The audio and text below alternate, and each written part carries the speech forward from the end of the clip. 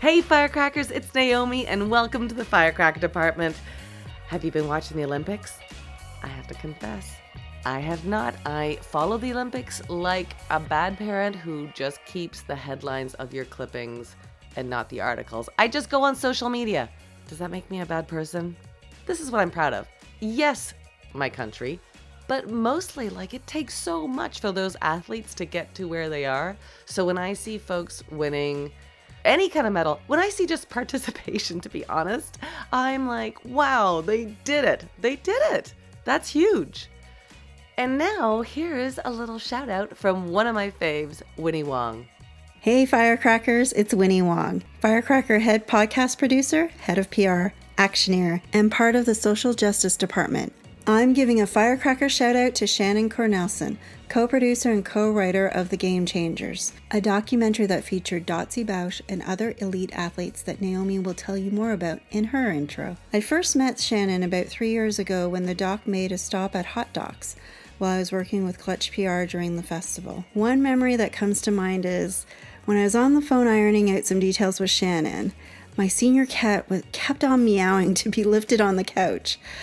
I felt so comfortable with Shannon that I just lifted my cat up while talking. My cat meowed a thank you right into the phone, and I said, "Yep, Shannon understands." And Shannon said, "Yes, I definitely do." I felt her warm heart and smile right through the phone. I would also like to celebrate that Shannon is finishing up her feature screenplay right now, as we speak. I'll be ready with my bag of popcorn whenever it makes it to the silver screen. Thank you, Shannon, for connecting us with Dotsie and for being the wonderful person that you are. Thanks, Winnie Wong, or as we call her around Firecracker Department, WWW. Wonderful Winnie Wong. If you ever met Winnie, you'd get why. Thanks for the shout out. And if any of you listening are like, oh, you know what, there's a firecracker in my life I would like to shine a little light on, send it our way. Send us a voice memo that's 60 seconds to firecrackerdepartment@gmail.com. Make sure you include your name, their name, a handle, and why you think they're a firecracker. We'll put them in the podcast and we'll put you shouting them out. I mean, it's kind of one of my favorite things. Now, speaking of Olympics, our guest on the show this week is Olympic silver medalist, advocate, speaker, and the executive director of Switch for Good, Dotsie Bausch. Dotsie's our first athlete featured on the pod, and I'm jazzed. I know I said earlier that I don't follow Olympics, but that doesn't mean I don't admire them. I have huge admiration, especially for Dotsie's story. When you hear it, you'll understand. She won her silver medal in cycling at 2012 London Olympic Games, as well as 2 Pan American gold medals, 8 U.S. national championships, and a world record. Hello. Yeah, I know. You're like, what? How is that even possible for one human being? It is.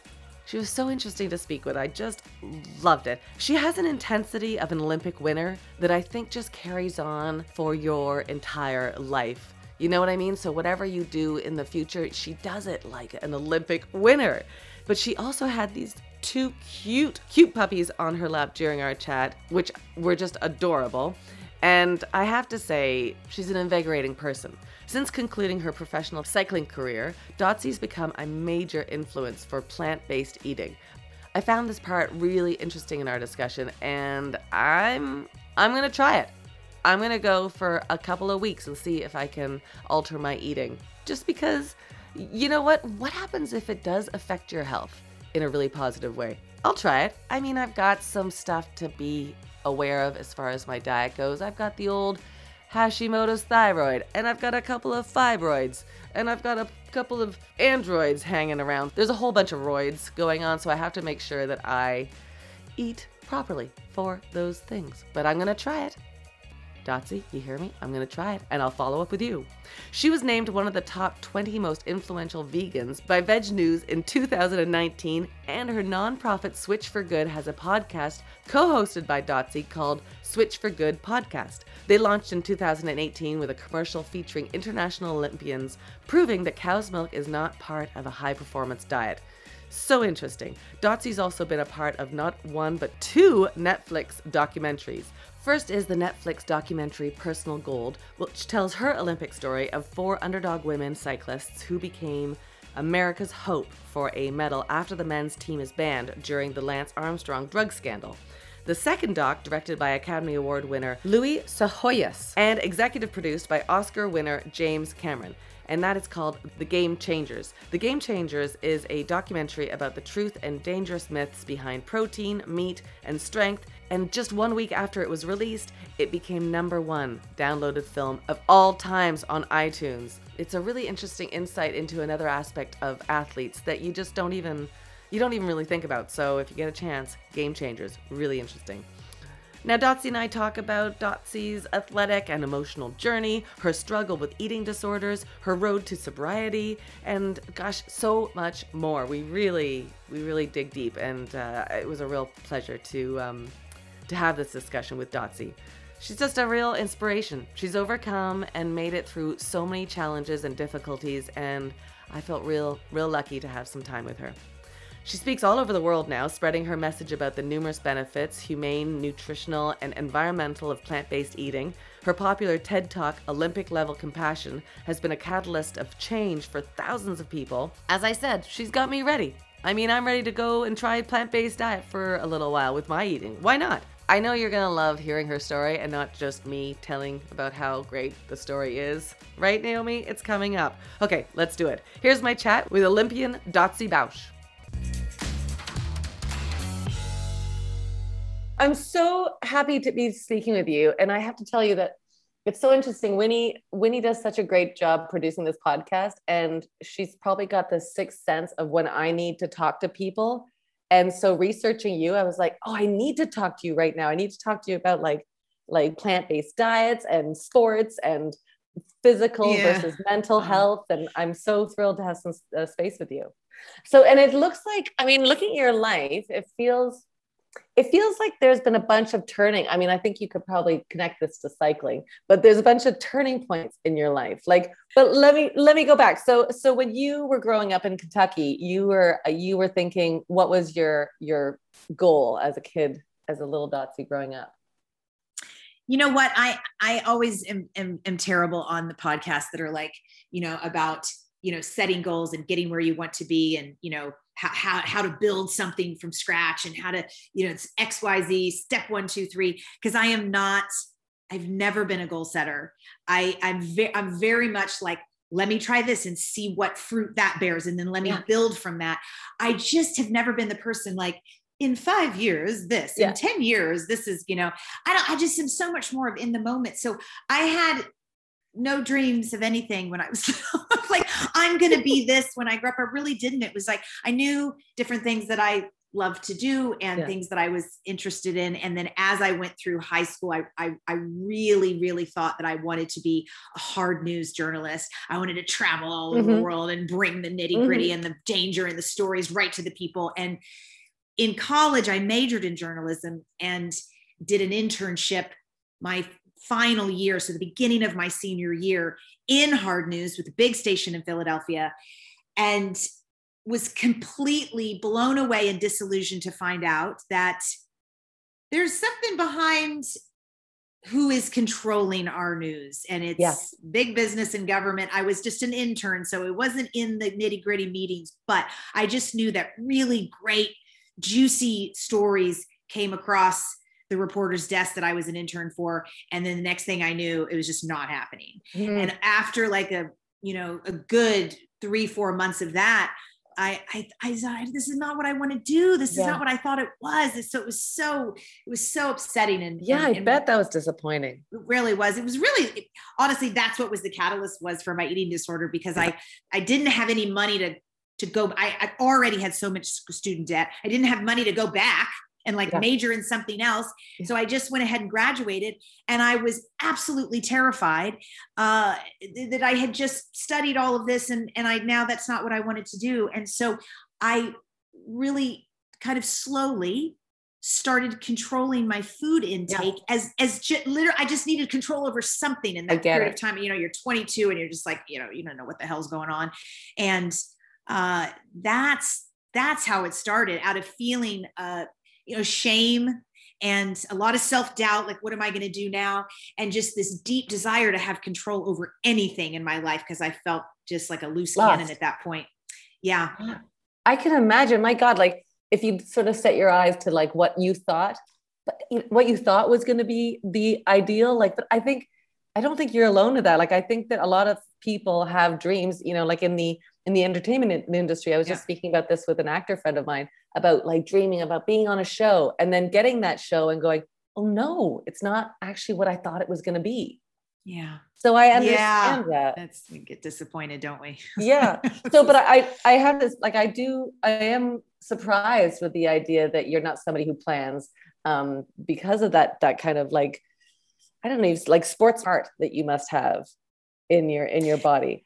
Yeah, I know. I think it's, I really don't think anything would have happened in my life how it's happened if I was a planner, because I was definitely not supposed to be an Olympic athlete. That would have been an absolutely hilarious dream to all who knew me 15 years before that as a, drug addicted anorexic who was dancing topless. Like, so I'm sure if the world would have thought that was not possible, I certainly wouldn't have thought it was possible. So it's really just, it was just, a series of just going down that kind of road less traveled. And as things started to come into focus with cycling and just seeing where I could take it. Cause I was, you have to be in love with what you're doing if you're really going to do it wholeheartedly and fully. And I fell in love with cycling so deeply, so quickly from the beginning that it just is like, I want to keep doing this. So whatever that could look like in the future is up to whatever is going to unfold, not even really necessarily up to me, but just keep pressing, just keep trying, just keep seeing where the road might take you. I don't want to stop now.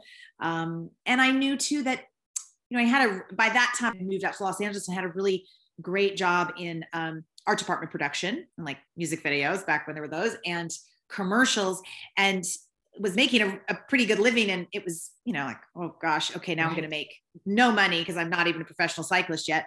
But I decided to get a messenger job downtown at Los Angeles, which was like $4.20 an hour, whatever, horrible, it might've been less. And I just knew that the cycling thing was not something that I could put on the shelf and say, well, pick that up at, 50, maybe I'll, it's like, no, this is a now thing. I'm already way late to the game.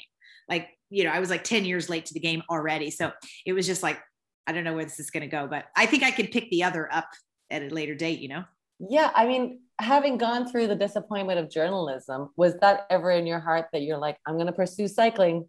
You better not let me down, cycling. Gosh, no, because the journey of cycling, the entrance into it was so different.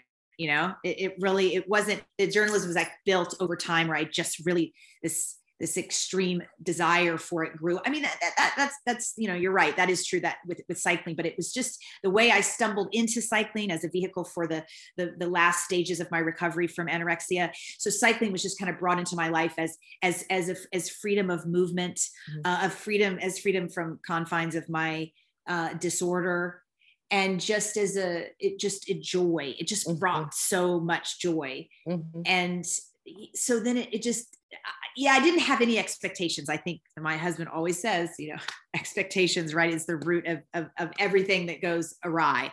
So I just didn't have any expectations for a very long time, which just kept me free to just keep pressing, and I lost way more than I won. And, like all athletes do. And, pursuing sport at a higher level, but it just felt like I just kept uncovering, okay, this, and then I could do this race, and and it was just like kid in a candy store for the first half of that whole career, really. Yeah, I bet. Like, I mean, it feels like a consistency might be for you is the I don't know, the competitiveness, the need to win at things. Has that been like entrenched in your body?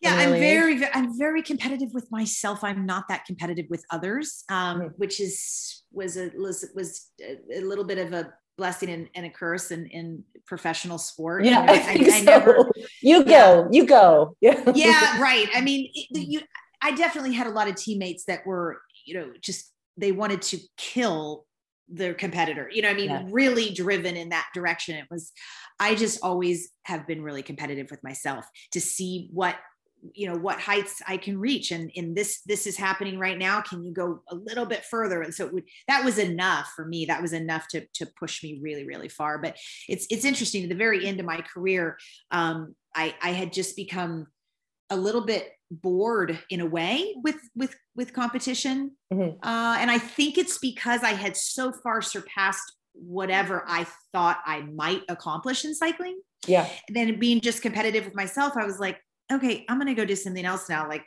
that was, I checked that box times a million, you know, what I thought was possible. And so really Team Pursuit, which is on the velodrome, track cycling, what I went to the Olympics in, the aspect of having this experience with teammates, and because we were like family, we were like sisters, like I had to show up for them at my best every day, and they for me, that brought this whole new beautiful layer to competition that I got really into. And then and that, you know, because it was it was really getting kind of, it was just getting kind of boring mentally and emotionally for me there towards the end, until I switched to the track and I found Team Pursuit. And so did you see any kind of similarities with like the way, I don't know, like the way you sort of tried to control your eating and into your drug use with then later on with sports? Because I feel like we're constantly battling our own inner demons. Sure. Kind of way. Yeah. Well, cycling is, you know, as all endurance sports are, and really even not endurance sports, requires a pretty high level of suffering degree, right? Especially right in training. And so I had that, I think I had that just built in intrinsically from the eating disorder and from starving myself. There's a euphoric feeling that you get if you can get past the really horrible feeling of starving, that I think is the body's way for self-preservation. So I had such so just depths of suffering in my eating disorder. So when I got well and moved over to cycling, the suffering in cycling felt almost freeing in a way, because I knew no matter how bad I was suffering, it was going to end. Yeah. It was going to end in the next hour, if you're doing intervals, in the next 5 minutes, you know, I mean, it was always going to end. And in my eating disorder, I never had that comfort. I didn't think it was ever going to end, quite frankly. Like for a long time, I thought I would never get well. I thought I would lose my life to it. So it really allowed me to dig, I think, quite a bit deeper than people are usually willing to go physically in cycling, because I knew it was going to end. Yeah. Yeah. And that was like, that's so interesting. Great. I've never seen that comparison, but that's super clear to me that you were able to sort of dive deeper because, you know, you weren't going to kill yourself in cycling. No. Right. Yeah. And I knew I was going to, you know, it was going to be over, and I was going to like go to the hotel with my teammates and like have dinner, you know, it's like there, I'm not just going to be just in the trenches in misery for, you know, days, weeks, you know, years. It was going to end. So that allowed me to dig pretty deep, I think. Was there a tipping point for you, like when you knew that old life of yours had finished and you were on to this new chapter? Because I can imagine that being pretty all consuming, like struggling with addiction and eating disorders. And I know you had challenges with mental health. And was there a moment where you, like, I don't know, like I've had bouts of depression as well. And I remember like physically feeling my feet on the floor again. You know, that feeling of just like, oh, I can leap again. Do you remember a moment like that? Yeah. You know, gosh, I had a moment like that, like a couple of days ago, where I don't know that I remember like all these specific moments as I was traversing into cycling, but now just being 100% well and healed from my eating disorder, and have been for almost 25 years. I made some, you know, we're all making food decisions or food choices all day, every day, because we're eating, you know, whatever, 3 or 4 times a day. And I just was the other day, finished a ride. Then my sister's husband had made this big, like, acai bowl, right? With like granola and strawberries and all this stuff and everything. And I was eating it after the ride, and I just remember being like, oh, I feel sort of finished, and I'd only eaten half of it. So I stuck the other half in the freezer. And my sister's like, you never fit. There's always bites of things out of things in the refrigerator or whatever. Right. And I just thought to myself, I thought, God, that feels so good. Like I made that decision out of like, I don't feel like I want this anymore. A couple hours later, I'm going to want something savory. Like it just was this supernatural, like this, my body's like, oh, okay, I'm kind of full, or this doesn't taste good anymore. Whereas before it would have been so rigid, like a very specific decision to only eat a third of that for all these reasons that are rules that I've set. And so it happens just in the most random times where I just kind of smile to myself and like, that's just the nature of my body taking over and being like, oh, I don't really want more of that. And then just like it feels really good. Yeah. Like it feels so free. I mean, I can also see like you're joyful. Like it's such a freeing, as you said. And I do think like, it's interesting with food or with any kind of addiction, like it stops you from doing the thing you want sometimes. Like you must have felt like at some point going, gosh, I don't even have the energy to pursue things because I'm so exhausted. No, I remember I had gotten down to just about 225 calories a day. And I remember I couldn't hold a job. I couldn't hold relationships. I couldn't really hold friendships. And I remember being in my apartment in Manayunk, right outside of the city of Philadelphia, in bed, like rubbing my hands down from my neck to my lower stomach. And I, no boobs, and it was super sharp ribs. And there was so nothing there that it was like, there's my spleen, there's my lip. Like it was so, wow. And I remember being like, oh, I'm not going to last that much longer. Like, this is not, and I was trying to read a book. It's like all I could do. I couldn't really move much. Like I would lay in bed all day. Yeah. And I remember I read the same page 20 times. Because nothing was going in. Like I really couldn't organize any thoughts, and nothing would soak in. Yeah. And that feeling of, I remember this is going in the wrong direction. Yeah. This is not sustainable. Yeah. Was that the moment that you kind of set up and got support? I got a little worse. I mean, it was a suicide attempt in Philadelphia, and this running out the 76 freeway, after I tried it with pills, which were obviously both unsuccessful, but those two attempts were very shortly after that. Yeah. Very shortly. I just thought, and people can relate to this, I think, but if you haven't had an addiction, it's hard to relate to, where it's like, I literally do not have the energy to heal from this. Yes. Like I cannot go get, I mean, it sounds like a great idea to like go get a therapist and dive in and work really hard. And I just don't have any. I don't have that. So I just let's end it.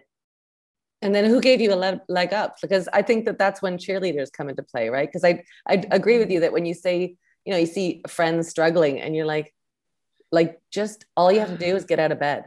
Like, don't try to get out of bed and write your memoirs and like, I don't know, like create a mansion or like those grand dreams. Just get out of bed, get a shower. And then the next day, get a shower and maybe call a friend. Like it's sort of these mini steps. Was there a cheerleader around you? My boyfriend was there with that second suicide attempt. I mean, not out on the freeway with me, but saw it happen and saved my life. And so he called them, and they were just, I mean, they had been panic stricken for 5 years because they knew, they saw me.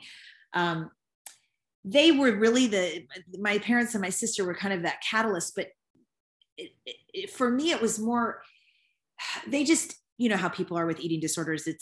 People can conceptualize and understand drug addiction, alcohol addiction better. The eating disorders, it's just so hard for people to wrap their head why you just won't eat something. Like, just, my dad would always say, can we just go sit down together? I feel if you could just eat like even half of a cheeseburger, we would like be able to, past this thing you're doing, It's like, no, Dad, I don't think that's going to work. So they had no idea really, what to do or what to say. And I for me, it was seeing their extreme pain that they were in, seeing me. It's like this mirror, right? And I just remember thinking, okay, I don't have the energy for this, but I'm going to just sort of try, because it's going to suck if I don't try and I die. And then they just realize that I didn't try. It's like, they're not going to care one way or the other. If I'm dead, they're just going to, but that's that really diseased thinking. And so they were kind of the catalyst, because I thought, I've just got to try a little bit for them. It won't work and I won't be successful, but I best just give it a go, or almost kind of like, I remember thinking to myself, which is ugly, like pretend to try so that they think I'm trying. So then it's like, I think it's called fake it till you make it. Right. Yeah. There you go.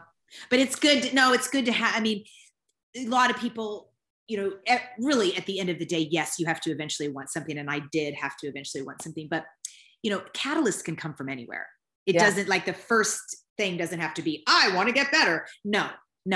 Yeah. And I think some people think that they definitely do. And so it's good for them to hear that, there can be that bright light or that catalyst or that cheerleader from anywhere. And that can be the beginning of your road. It really can. And then you can work yourself into wanting it for yourself.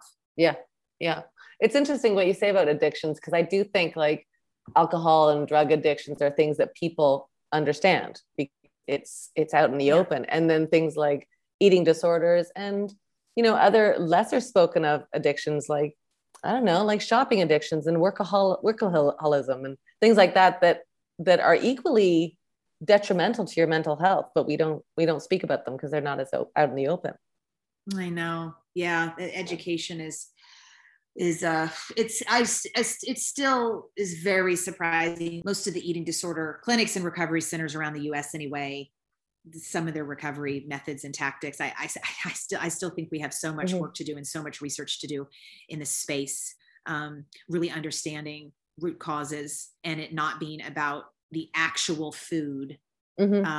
Yeah. Because it never is. Really, I was going to say, it's got nothing to do with the food. Even with alcohol or drugs, it's never, it's just like pick your poison, and it's just you acting out on your pain in that way. But I think, obviously with anorexia, you still have to, with alcohol, it's like, you won't be taking another drink again. And then you're off the rocker. If you do, is, how complicated it is with eating disorders and anorexia. It's like, it's like literally you're having to put what you consider a poison back in 3 hours. Yeah. And I'm just, it just revolves around it. Painstakingly. Yeah. It's really like moving. Then did you feel like, your relationship with food has been kind of a beautiful love story then? Like, it was sort of like this, you met food and had like a disagreement at the beginning, but now you've got this amazing relationship with food, and your the way that you support your plant-based diet. I don't even know, lifestyle. Yeah, definitely lifestyle versus diet, because it's a soulful connection to what's on my plate versus just a mental, like, whatever calories or energy or or that must have been another like great dawn breaking when you discovered like the power of eating well, especially with your athletic work.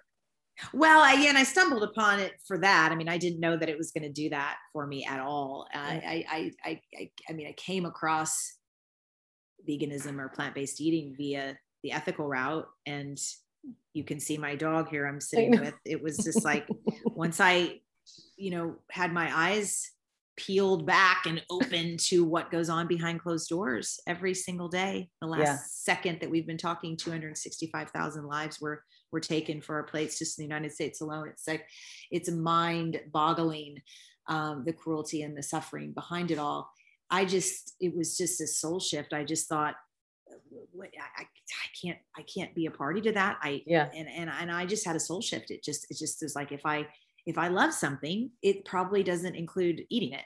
Like if you, it's when you love a living being, right? So, so it was more that, and it was everything was that. And so I made the shift and I made the change. And when I was healing from my eating disorder, I had a rule with my therapist that I am not well until there isn't one single solitary food that, I won't allow on my plate. Like, I have to be able to eat anything and everything. Cause as you know, there's just 1,000 rules when you're anorexic, like all sorts of weird rules around food and how much of it and what and everything. Sure. And so I had gotten there 100%. And this is, 10 years before I went plant-based. But when you're not eating animal foods for the ethics of it, it is like, it's such a joyful way to eat, like you're eating and you just, that, you haven't played a role in the misery and the death and the suffering of this innocent, beautiful being that's just like my little one here, just with the same, familial relationships and complexities and love for life and zest for partnership and friendships. And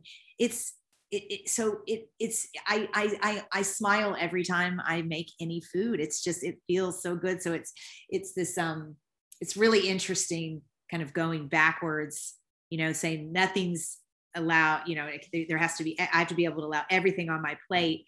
And then what shifted in me is, animals are not food. That's not an option because they're not food. They're my friends, so now everything is allowed on my plate, but just this is stuff that I don't consider food. No, it's like if I was going to eat like a lamb, I'm not going to eat that either because it's not food to me. It's just not. No, it gets caught in your teeth. It's it's like last time the glass ones are really tough. The glass lambs. So it's just like it's been an interesting journey in that for sure. Where did that come in your cycling journey? Because was that like, had you plateaued in your cycling and then that took you to a higher level? I don't know if I plateaued because we'll never know if I was eating animal foods for those last couple of years, right? If I was going to ascend in the same way, but that's not entirely the point. The point is that it was, done on plants. Mm-hmm. So it was, I remember just when I switched over to plant-based diet, this is 2 years before Olympics. And I remember thinking, oh God, I hope please just let me stay the same. Like, please just don't let me lose any strength and, repairability and endurance. But I was quite surprised at the difference that's, that part of the story is what's highlighted in the Game Changers documentary is kind of what happened to me physically and the different athletes as they changed over. Yeah. It's such a great documentary, but I also love what you were talking about. Cause they're all entwined, right? Like what you're talking about with like food preparation and the love of contributing to the earth or like contributing to the guests that you're feeding. Like it all makes sense. Yeah. Like I have to admit, I'm a meat eater. I've stopped eating red meat, but it's funny after like doing the research on your work, I was like, I'm going to try it. I'd like to try it to see how it affects my health, as you get older too. And I'm excited to see, I've got like, what have I got going? I've got like Hashimoto's, thyroid things, and I've got fibroids. And I'm like, what happens if this actually serves the purpose of the medication that I'm doing? Yeah. So I'm gonna give it a shot. I'll keep in touch. I know a couple of people with Hashimoto's that have just completely knocked it out with the power of plants. Yeah. They really are medicine. It's dedication, right? It's also like the commitment of like, no, let's, and also your family so that you don't get like your husband eating, hot dogs and hamburgers next to you. And you're like, oh, no. Right. And he is too that. Cause it's just, with what you have going on, especially with the fibroids, dairy needs to definitely go. Oh yeah. I'm off dairy. Good. Although I don't say no to cheese if it's dressed up nice, you know what I mean? Oh, well, that's concentrated milk. Right? Yeah. So, try to have fun with it. Yeah. Just like little bit by little bit, just get excited. I'm going to give it a shot. I think I'm really excited to see if it has it. But as you said, like how it's all entwined, right? Like when you talk in the Game Changer documentary about damage and repair, like that was a huge turning point for you too. But isn't that kind of like life? Like, aren't you like changing things so that, because we're all going to go through damages as we go through life, and how do we repair? How do we make sure that we bounce back? And it's having like, the things around you. Did you connect those as you were growing through it? Yeah. And you get, you come out of each challenge stronger, right? So just the same as an athlete, like that's why you're damaging so that you repair stronger. Yeah. That's why athletes cheat and dope and blood dope and stuff, right? Because it makes it so they're able to do more work. Right. Right. It's not just like this magic, like, boom, I'll just go faster. Like they're able to, you still have to put in the work, even if, so you're able to do, on the dope, more work so that you can, go to the line and you have what it takes. Yeah. So it is interesting to that, right. The comparison to just life itself. Yeah. I just wondered if once an athlete, always an athlete, even though you might've retired as a quote unquote, an Olympic athlete, you still have that makeup within you. Yeah. I think really all it does is just drive my team crazy. It's Switch for Good, because I have that. I'm a very hard charger, very hard driver, very expect a lot from myself. And then you just kind of automatically tend to expect from everyone else what you expect from yourself, because that's just natural to do, because like, why expect something different? And that's been my greatest challenge of the last couple of years is leadership, and being a worked with a career coach and, took all the tests and the predictive index and trying to figure out like what the hell my problem is. Cause I don't really love doing it that much, which is, I'm better at just managing myself. I've never worked for anyone and I'm 48. So that's probably another layer of a problem. Like I've never had, yeah, there's never problem. I don't know. Whatever it is. So I guess I don't know a lot of what it feels like to be on the other side, but I'm extremely independent.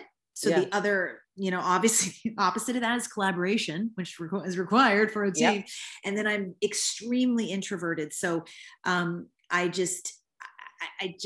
don't do well with small groups, small meetings. So I just sort of go into a shell and clam up. Like I don't like to fight for the microphone or to hear myself talk, which extroverts like to hear themselves talk. I'll just say that out loud. Yeah. And the world's 80% extroverts, so it's a very uncomfortable, not natural state for me in a leadership role. And so just had to dive really deep into how I can be effective and how I can not hate it, because otherwise what are we doing? Right. Like, right. Like if you're doing something with joy, right. Then you find yourself going like, well, that was a tough meeting. That was no fun. What am I doing? Right. Yeah. Yes. And I did like 1.5 years of that. Like just straight, it was just like, and that's where the athletes showed up in so many ways. Like I just would beat myself up, like just get your shit together. This is just how it is. Yeah. Just work harder, do more, drive faster, more impact. And then that just sort of, it's like that would sort of mask the suffering, my own suffering of feeling really like a fish out of water and super uncomfortable in the role. And so I've learned a lot, and it's helped to learn a lot and understand the whys behind it. But nonetheless, you still have to like get up the next day and do it or not. And even if you know the whys, I've noticed like, okay, I know why I'm like this now, but I'm still like this. Yeah. Shit. Oh, it's hard. I get it. So hard. But you believe in it so much that it makes you wake up in the morning and go back to the track, right? Yeah, exactly. It's sort of you treat it very much the same. Was there a moment with your leadership journey that you were like consciously changing something about the way you lead? I really, as an extreme introvert, I love really deeply rich one-on-one relationships. Yeah. Or I like to speak in front of 5,000 people. Okay. I'm not a big nurturer in general, which is why I had no human children, because, oh my God, that would not have worked out. I'm not a big nurturer of humans. I'm way more connected to animals. And that's why I'm doing what I'm doing. If animals could do this work, we'd be, So I just, hey, don't knock it. Maybe they can. I don't know. I know. She's helped me get through a lot. So they say, Lola, can you do an iPad? Can you work an iPad? I always think when our dogs are looking at us on the computer that we just must look like the stupidest idiots. Like, why are you staring at that light box for 9 hours? Yeah. Well, you know what? Why are you chewing your paw for 15 minutes? We can have that discussion too. I know. Must look ridiculous, but so trying to be more understanding and more nurturing, because I'll tend to just be like a militant. Like I'm not your sister, I'm not your friend, I'm not your therapist. I just need you to do the stuff. I'm pretty sure your paycheck showed up last week, right? It did on time. So fucking get your shit together and I don't want your like, and because I don't bring any of that stuff to work. Like it just doesn't show up. It's just not where I put it. It's, and so just being, a little calmer, a little more understanding, a little more nurturing. I don't really know that I'm pulling it off, but I'm really trying, but it's not my natural state, which is like, God, that freaked me out when I found that out. Like it's not my natural state to be nice. Is that what I'm saying right now? But it's just, I don't know. I don't know. Not in that setting. I totally understand it. Oh my God. And I totally understand that idea, because I have that kind of work ethics of like, well, let's just get to work. And then at some point I realized like the joy I have in the, I don't know, like the diversions from work, because you see how much joy it brings to everybody else. And joy is the fuel, right? Like jokes and fun are the fuel that are going to, because at the end of the day, everybody can work hard, and if they're not satisfied and joyful, they're not going to come back to work. So I mean, it's work. You must find some qualities, because Switch for Good is still existing and it's still moving forward, right? So it must be working on some capacity. Yeah, no, definitely. I mean, it's always done really well impact wise, but I don't think there's probably not sustainability in being such a hard charger and a hard driver, or I need to, it's a balance of how much I still expect that from myself. And so I still do it that way. So I still struggle with, team members that it's like are not moving at the same pace. It's very difficult for sure to understand, but I've just kind of come, it just is. Yeah. We're just all different. We all have different speeds that we process on and through and in. And I learned that processing speed thing from my husband and my therapist. Like when we get cross, or we're dealing with an issue or trying to fight through something, one of us has a very fast processor and one of us has quite a slow processor. So one of us might be like, okay, so we just dealt with that. Awesome. Let's go to the beach. And like, and just completely become a different human in 5 seconds. Right. But the other person's is a slow processor. It could be a day or two before that energy can come back to center. That was really helpful to learn. I mean, critical for our marriage, because it's, the other one is like, what is your problem? We just fix this. Right. Like, let's go. I put that in a box in the garage. What's the problem? We're done. We got through it. And so that's a little bit with the team too, right? It's just understanding people's different speeds at which they do anything. Fun though, right? Yeah. Well, I don't know if I'd give it that. But I love how many connections you're making to cycling, like your team and different speeds. Like, can you connect that with, you know what I mean? Like you had your team as a cyclist, and you must have seen the different personalities. Because I mean, if you have a team full of leaders, you're kind of screwed. If you have a team full of followers, you're kind of screwed. You are that. Yeah. And so my teammates, I really blame any issues we've had at Switch for Good on my cycling teammates, Jenny and Sarah. Yeah. Thank you. Because they were these two humans that, and I guess this is the athlete, because it's not really a personality type. It's just, you tend to get this out of high level athletes, where every day that they showed up, they brought their best. Yeah. And I mean, we were together for thousands and thousands of days, right? Like many years before. So I never saw anything else out of them. However, their best wasn't always great. No, sometimes their best was like, having a bad day, but they brought it. And they taught me to do the same. I think I naturally did that to a degree, but I mean, really. So I am eternally frustrated with that not happening with the team. That's it's like, I just don't understand. Like, I'm fine if it's like, I am not showing up at all today because I'm not my best. That I'd rather hear that than like the half-ass show up. Right. I don't understand it. It's like maybe it's just athlete language or something. But it's not how everyone operates. And people they're wonderful people doing wonderful work, really way smarter than I am, and it's just that one aspect is something that I've struggled deeply with. And I think that it is my teammates' fault. So it's, no, it's not your fault for sure. At least it's not mine. No. They What do you kind of think? showed me, what that looks like. And it's Yeah. it's not easy to do. But don't you think like so there's 3 of you on the team, yeah? Right. And Well, you go, so you're with multiple teammates all the time, and you're always trying to make that team that's going to travel to that World Cup. So Right. yes, 3 people race, but it's kind of like, behind closed doors. I mean, it's like a soccer team where there's 20 of you and you're all training together, and then you get selected at the end, and then you have to instantly be a perfect unit if you want to beat the other countries. Right. It's a mind fuck, for sure. I often look at teams as versions of Wizard of Oz. Lion, the Scarecrow, and the Tin Man. Heart, courage, and brain. Yeah, smarts. Right. Yeah. Right. Yeah. So you've got like these different things, and then somebody has to bring like the journey, which was Dorothy. Dorothy takes them on the journey. Yeah. And I think that's kind of the makeup. Can you see that in your cycling team? That's like what really each person cool. brought? Yeah. What did you bring, and what did the other 2 bring? I think I brought the heart, and Ginny brought us the courage, and Sarah brought us the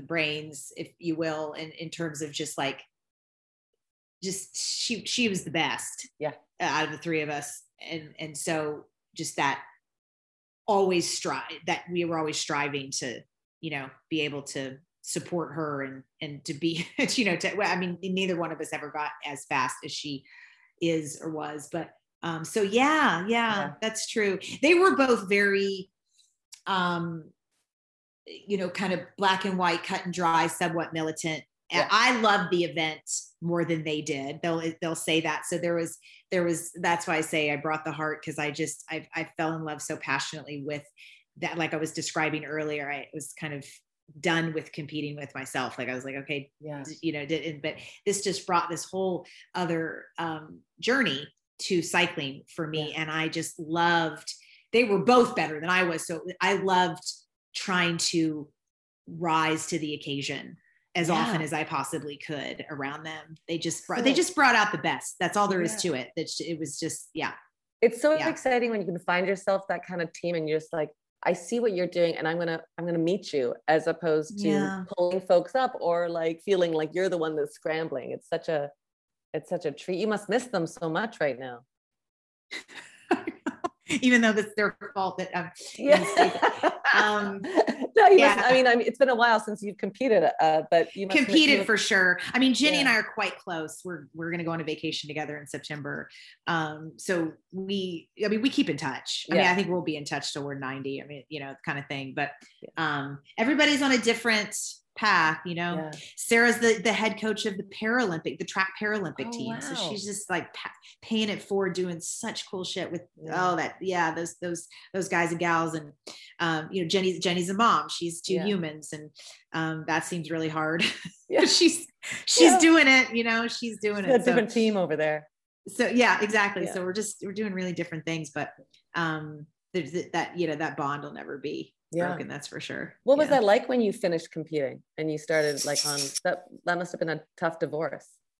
I think, it is for so many athletes. Like, I don't know if you've seen the documentary, The Weight of Gold. No. But it's about that and how tough it is, how tough the transition can be. I think I got really lucky because I started so late. So it's not something that I had been doing since I was 4. Right. Because if you are doing it since your childhood, you have completely ingrained your total identity into that. Yeah. Like it is that, right? It would be Dotsie, the cyclist. Dotsie is the cycling Olympian with it. All your birthday cards, all your presents for Christmas, everything, your whole, and how the world sees you. Like your view of yourself is how the world sees you, which would be champion cyclist or whatever it is. Right. So because I started so late, I had kind of a whole life before cycling. And also I also, as you know, as we've talked about in this podcast, reach heights that I never thought I would reach. So those 2 together, when it was time to retire after London, I felt so satisfied, so satiated, so like grateful that London went our way. That's all there is to it. I don't know if I would have been so grateful if it hadn't, but it was, we produced rides in London that we never had before. And we wouldn't have been able to produce the next day. Like we had the magical Olympic moment. And so I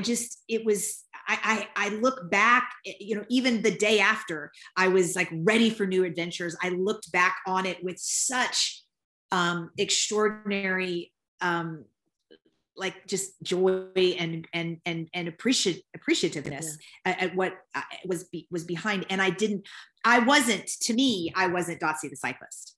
I was just Dotsie. So I didn't have, that was not my identity. It never really was. I mean, it was for a period of time as I was racing, like, yeah, that's what I do for a living.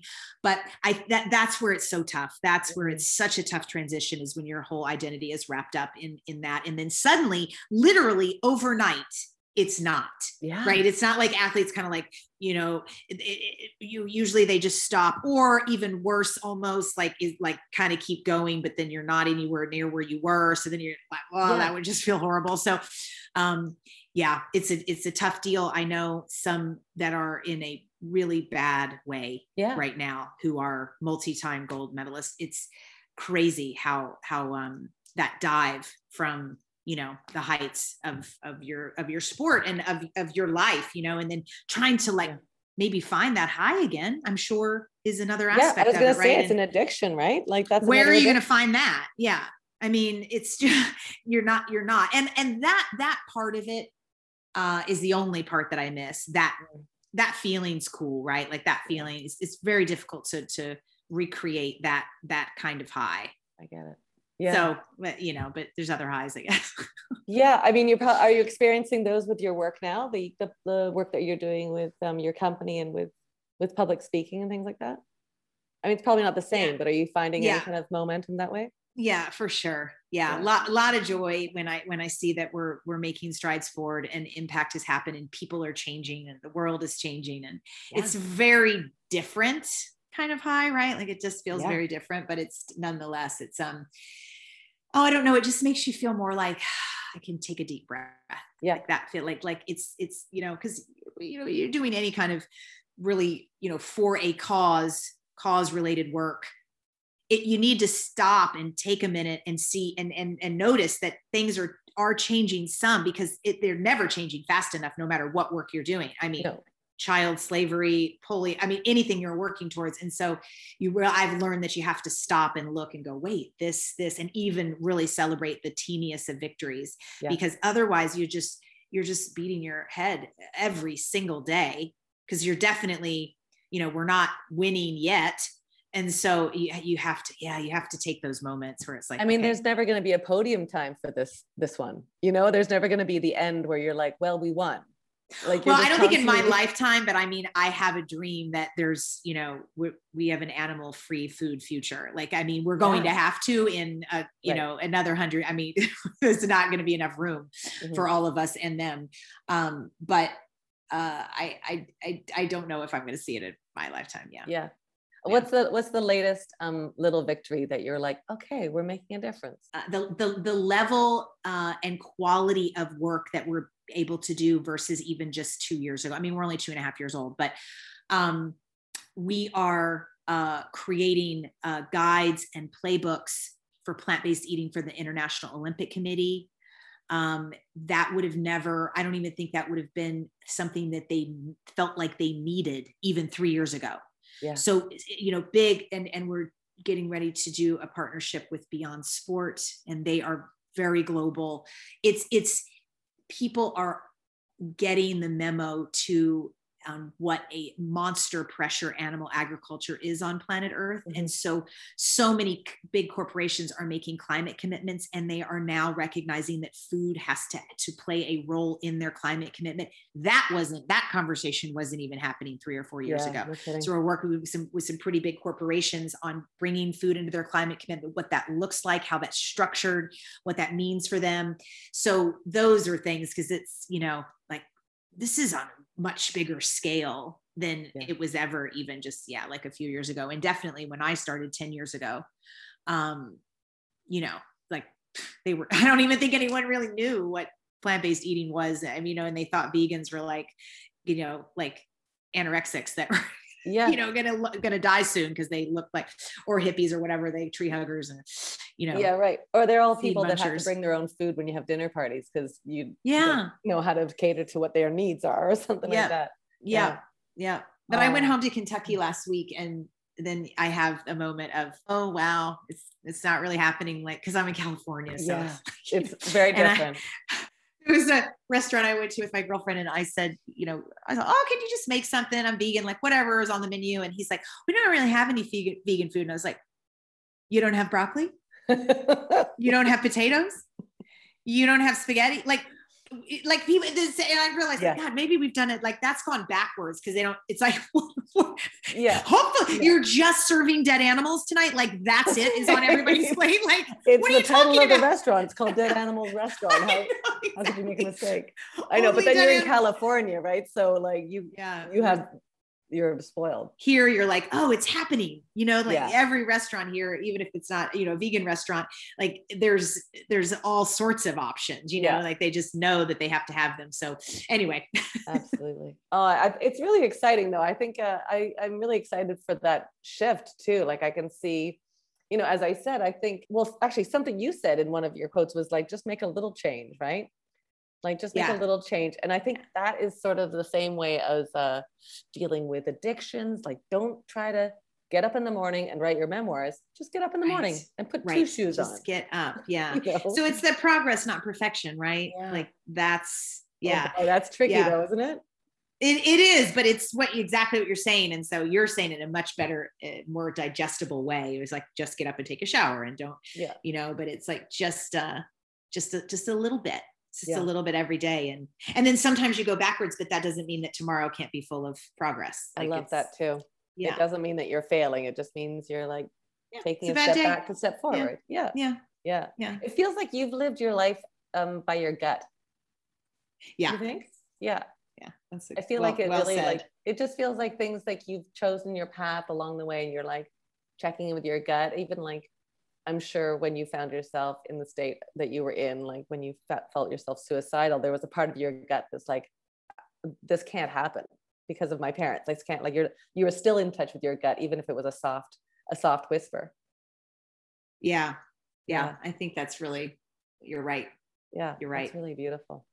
I so enjoyed speaking with you. We're going to wrap it up. I don't want to, because I really could speak to you forever. And I hope that it was fun when we're in Los Angeles again, that we can meet in person. Cause I think that'd be super cool. So extraordinary. I totally relate to all the things you're saying, you know, like leading, the way you lead and the way the passion that you have behind your projects. I'm so connected to that as well. So I'm really, inspired from our discussion. I am too. And we do a wrap up. We do turn the tables where you can ask me a question. Oh yeah, you like that? You're excited. Yeah. But as we were talking, I'm curious as to like my anorexic moment, right? Like that catalyst. Like what was yours that turned into your driver? You know, kind of your life driver, that kind of everything like maybe bounced off of, and you realize, hey, no, I got this because you went through X. Oh, great. Yeah, that's a good one.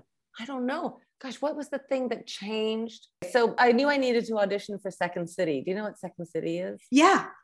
So, is it in Chicago? Yeah. So they have a Chicago theater and a Toronto theater. Okay. So I knew that I needed to do that. And I knew that when I got a part in the touring company, I knew it was going to mess up my life. I just knew it because I hadn't been living my true self. You know, I think I'd been living like a really, I was married to somebody else, and I think we had a really great marriage. Yeah. And I think a lot of the reasons we had a good marriage is because that was my job. I was just a really good wife. We'd go on these trips that I would plan. I'd make a great scrapbook. I'd have great parties, and that was my job. And so when I started shifting towards who I really was, which was, I wanted to do comedy. I loved, like, Second City was something in my heart of hearts for, like, I grew up with it. Wow. And so as soon as I started doing that, I was like, oh, I'm home. And that felt better. And then my marriage fell apart. And I remember actually speaking to my therapist, and she said, do you think you're suicidal? And I said, I think my, like, creative soul is suicidal right now. Like, I feel like I'm rescuing it. Yeah. Yeah. I can relate to that. Yeah. Yeah. But you were there and you had the wherewithal that it's like there was a part of you that was like, no, I'm not suicidal, but I know the part of me that is, and I'm nurturing it. Yeah. It was cool. It's that kind of precipice though, like what you were saying, like you can't, when you don't have the energy, like I remember going, I don't have the energy to save myself right now. No. And I was going to therapy and that was super helpful. And she was like, I think you should start coming in twice a week. And I'm like, I'm so messed up. But I was like, I was finding my way, and comedy totally like gave me the leg up that I needed for sure. That is rad. It's okay to go. I did it 4 days a week for a really long time that first year with therapy. So it's okay. Yeah. Second 2 days is not. I mean, I went from having one doctor that was my dentist to like 4 doctors. And I was like, what is going on with, like, I came from very, like, my father's Lithuanian. You just work hard, you work through it, right? If you have a problem, just work harder. Yeah. And don't talk about it. Compartmentalize, put that away. So yeah. But I knew that if I didn't, I think it's the same way, like in lesser extent, of course, but like I knew if I didn't change anything, I was gonna creatively die. Like I think I could feel myself not being truthful. And then how long were you at Second City? So we did 5 shows, so 5 years. And it was like incredible to do. Oh my gosh. Yeah, like every night doing like comedy shows, and the best. And it made me just go, I never want to do anything else. Like it's probably the same thing as when you jumped on a bike and went, this is always going to be part of my life. Yeah. And it is. That's true. That's true. I could feel the wind in my comedy hair. Yay. Oh, that's good. That's good. That's your thing. That's it. You were spot on. Yeah. Thank you. Okay. I'm going to give you some wrap-up questions. Here we go. Firecracker wrap-up questions. Okay. Fill in the blank. To me, a firecracker is? Well, because you're the first firecracker person I've met that I knew that is like, there's what that means and what that connectivity is. And so you're my first. So I'm gonna say you. Oh my gosh, I'm honored. What do you want to be best known for? Compassion. If your life was a movie and this was like one of the final scenes, what do you think would be a turning point, a climactic moment in your movie? Definitely living and not dying. Yeah. I'm so happy for that boyfriend and for the cars that missed you. Yeah. We're so lucky. Yeah. Well, yeah. Me too, though. Thank you. Yeah. What's something that people don't know about you? I've been with a woman before. I don't think I've ever said that. Yeah. Fun. Yeah. Fun. I love it. Oh my gosh. That's a fun fact. I love it. Where do you find your power? Animals. Yes. Like if I do like with the one that you can't see, that's my latest rescue. Like we do this like breathing routine. She's like about 21 pounds. And so I get her to like, she'll just lay on me. Like, so our bodies our stomachs are close and our hearts are close. Yeah. And we do this breathing thing. And there's almost nothing that gives me more power than that. Like if I'm just really struggling, I'll get her to breathe with me. I mean, she chooses to climb up. I'm not like forcing her. She would get off, right? Because she's their own. I know that feeling. My guy's a little bit more obstinate. I'll be like, come close to me, come. And then he'll stay for a while. And then he's like, it's too hot. Let me out. Yeah. This one's the Chihuahuas would be like, get your shit together. I don't want to breathe with you.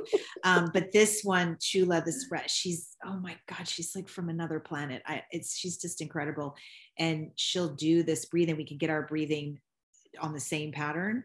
Yeah. And I've never felt anything like it before in my life. Yeah. What has been the worst advice you've ever gotten, or the best advice you've ever gotten? I think the worst advice is I had just multiple like coaches mainly, or, whatever, like mostly male coaches, just tell me to just ignore my feelings and power through it. Basically just ignore your instincts, ignore yourself, ignore your truth, and just like, just power through it. It'll pass. And it doesn't pass. It does not pass. It comes back up over and over and over again. That is shitty advice to give someone. Agreed. Yeah. What is something you haven't done yet, but you have to do? Well, in the violence. I was going to say that. I mean, that's not happened yet. And it's something that I'm hell bent on doing, or at least decreasing before I go. But yeah, I'm very fortunate where like there's nothing like, I don't know, jump out a plane or climb a mountain. Like if I'm dying to do something like that, I'll do it. Yeah. I can't think of like a thing. It's like, and that's cool. I'm glad I don't have like this list of things that I want to do that I haven't done or I'm not seeking, like planning to do. It's like, you're living your life. Yeah, I think so. Yeah. I love it. Who's a firecracker in your world that we can give a shout out to? Well, most recently it's definitely been my sister, Meg. Yeah. She's helped me just get through some stuff. Yeah. She is a fabulous leader and manager and manages like thousands of people. She's a big wig at a corporate. It's like my worst nightmare what she does. But she helps me bring down the magnitude of what I feel with my leaderships, or, and you need that, I understand completely. It's like, just dial it down. It's not really that big of a deal. It's not bad. It's just that, oh yeah, I guess so. I don't know if you're finding something. The older I get, the more I'm having trouble with things feel bigger than they are. And they didn't feel like that in my 30s. Like it's just like, oh my God, this thing is happening. And so it's like, relax. It's good. I didn't fixate in my 30s like I do now. And I don't want this to become a pattern, but it's getting a bit harder. And when I'm around people in their 80s, not all, but most, I see the fixation on what seems to me as a 48-year-old like a really small deal. And I'm like, wow, I wonder if that's just kind of part of the process. I don't. Yeah.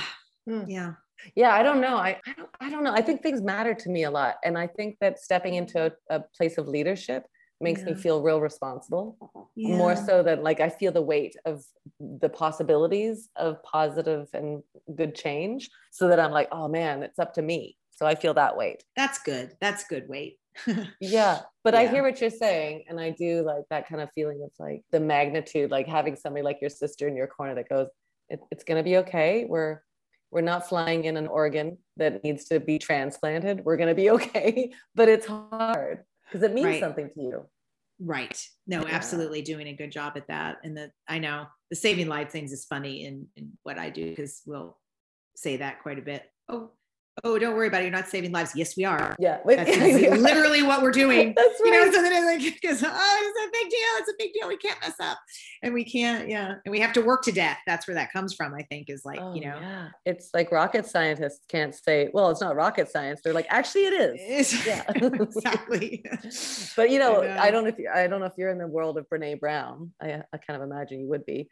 But, leadership isn't for the faint of heart. So delving into these roles, I kind of go, I asked for this. Right. But you didn't know. I didn't know what I was signing up for. That's what's, it's like, oh yeah, it's not for the faint of heart. And then some days I think I'm faint. I think I'm feeling faint. Yes, it's not for me. All right. My final question is, what advice would you have given to your younger self? Fucking relax is still a theme that I cannot seem to. I would have given it to my younger self, but really my older self needs it a little bit more. Yeah. And I really am taking actions. Like, I feel like I'm taking a lot more actions. My older self is taking a lot more actions to like relax, let the day go. It's the end of the day, lean in, sink into my husband, and just, because as he and I age, we've been just in the last couple of years, it's like, okay, life is right now, because people are dying that are our age. We're you start to hit it, not all the time, but they're having like these heart attacks that it just took them out, and oh God. So really just in practice, trying to relax more, like actually taking actions towards it. So I feel like I'm getting there. Yeah. I love that. I'd also like to see a child version of you looking at yourself going, fucking relax. I think that's pretty fantastic too. You should draw that up. Yeah. What a treat. Such a treat speaking with you. I've so enjoyed connecting, and I hope that we'll see each other in person someday. Thanks for having me.